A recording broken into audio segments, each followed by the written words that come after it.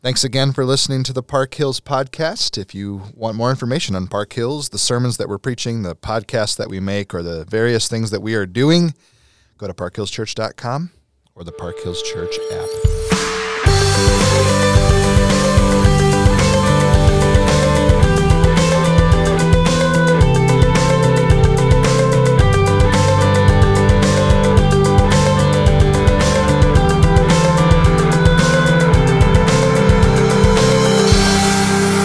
So, Pastor Mark, yes, I noticed that your sermon on Sunday just sort of abruptly ended at 13.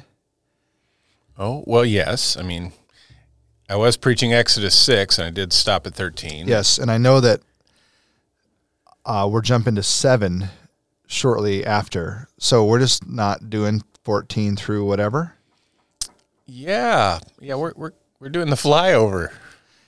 I would ask why. Why are we not preaching it? Well, let me read it to you, and if I can, do tell. Let me read it to you, and then maybe we'll come to a conclusion here. Do you think our people will pick up on it pretty quickly here as to why we're not going to preach this passage? That's assuming I don't get too tongue-tied. Okay, in the next then let's do it. Few verses here. Tongue-tied. Let's do it. Exodus 6, verse 14. These are the heads of their fathers' houses. The sons of Reuben, the firstborn of Israel, Hanok, Palu, Hezrah, Carmi. These are the clans of Reuben, the sons of Simeon, Jemuel, Jamin, Ohad, Jachin, Zohar, and Shual, and the sons of the Canaanite woman. These are the clans of Simeon. These are the names of the sons of Levi according to their generations: Gershon, Kohath, Merari. I kind of like that. That's a great one. It's got a cool sound. Sounds like a really cool car. It does. But it's not. The years of the life of Levi being 137. The sons of Gershon, Libni, Shimei, by their clans. The sons of Kohath, Amram, Izhar, Hebron, and Uziel.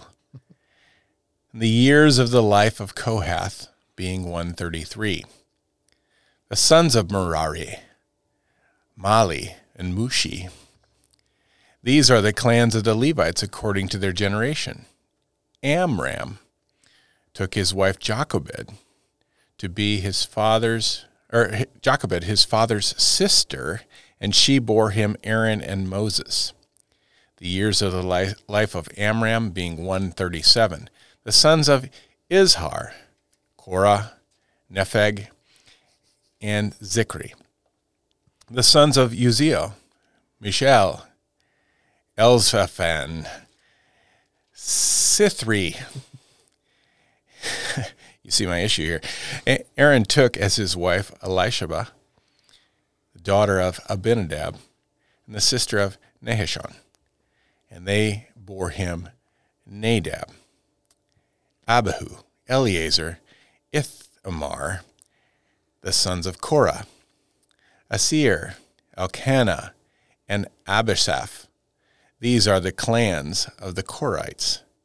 Ezra, Aaron's son, took his wife, one of the daughters of Putiel, and she bore him Phinehas.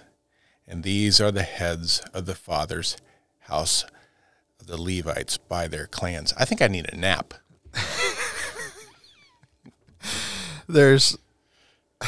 I'll just be honest, there's no part of me that wants to preach that. It just isn't, it's not helpful. And people freak out a little bit if you skip a passage in the Bible, and then sometimes they read it and they come back to us, they're like, oh, I see.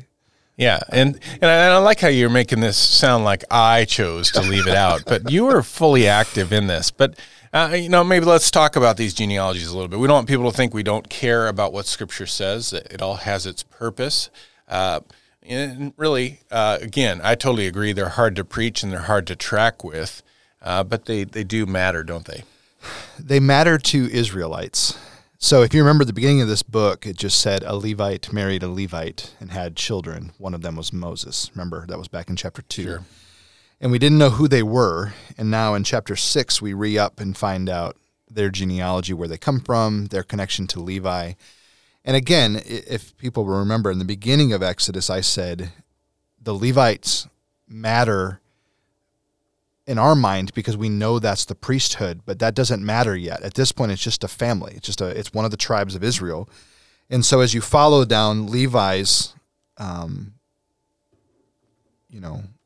genealogy here, and in the middle of that genealogy, you deal with all of the different clans that come out of him and the different priesthoods and the different priestly clans. For you to be able to say, I am this person, son of this person, son of this person, son of this person, and that last person is Levi, and then Israel. You have a leg to stand on, and so for them it's really important. For us, we have a family name, right? Yeah. So Balmer in your case, Stukenberg in mine, and that has some type of bearing, which is what we have moved to. But back in the day, they didn't have those things. So for the ancient Near East, this is their way of just being able to really know who someone is and really of what stock they're from, if I want to use a more crass description there. But it does matter to people, doesn't it? Because it differentiates one who has the same name from the other, just like that, like we do in our culture, and knowing, how often do we find someone's name and we go, oh, are you related to so-and-so? And we're wanting to make those connections. And here in the ancient Near East, it's important to them, isn't it? And you have that throughout the Bible. There's a number of characters that have the same name as another character. Yeah. And what differentiates them is the name of their father, right? So Saul in the New Testament is of the tribe of Benjamin, just like the King Saul of the Old Testament. They're both from the same tribe. But clearly the New Testament, Saul is much later, and his father is Kish. And so you can say that's this connection, whereas Saul, the king from the Old Testament, is a different connection. So all of these genealogies matter in that regard. But then they also, one of the things they do is they transition a book from one thing to another. And so whereas we read them and we get bored, I remember people complaining when we hit, Chronicles or, when you hit Numbers. When you're reading the things that are almost the same as what you read in Kings and yet. Totally. And Numbers, yeah. Yeah, and you're reading these genealogies and then people are, I'm just so tired of the genealogies.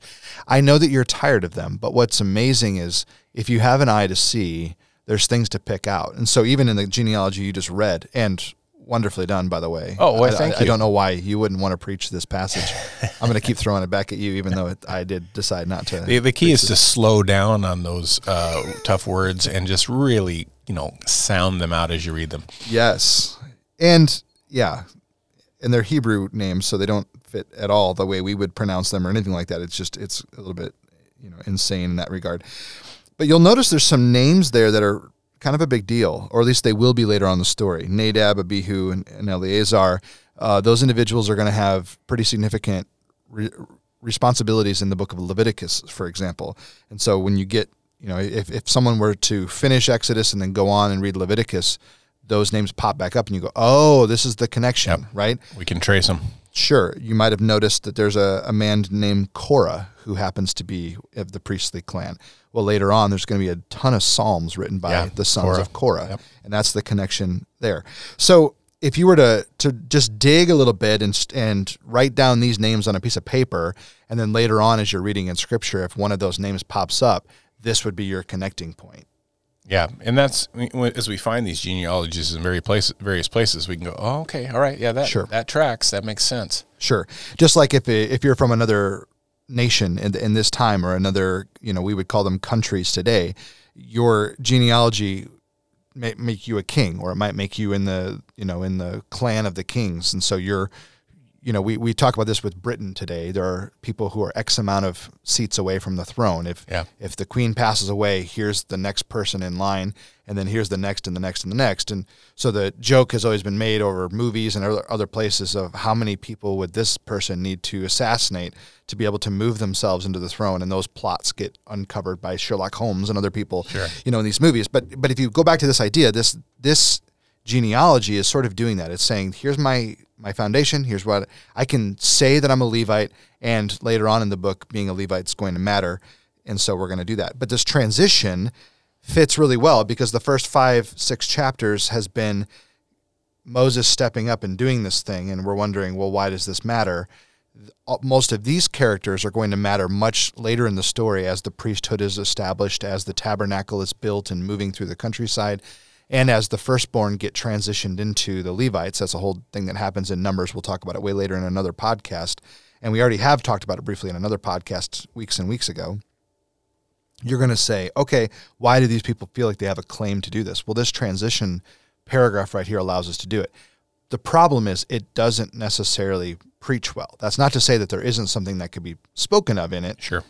But if you're a typical American coming to church, this suits us better probably to just talk about in the podcast as opposed to trying to figure out how to preach a sermon that goes through all the clans and the people.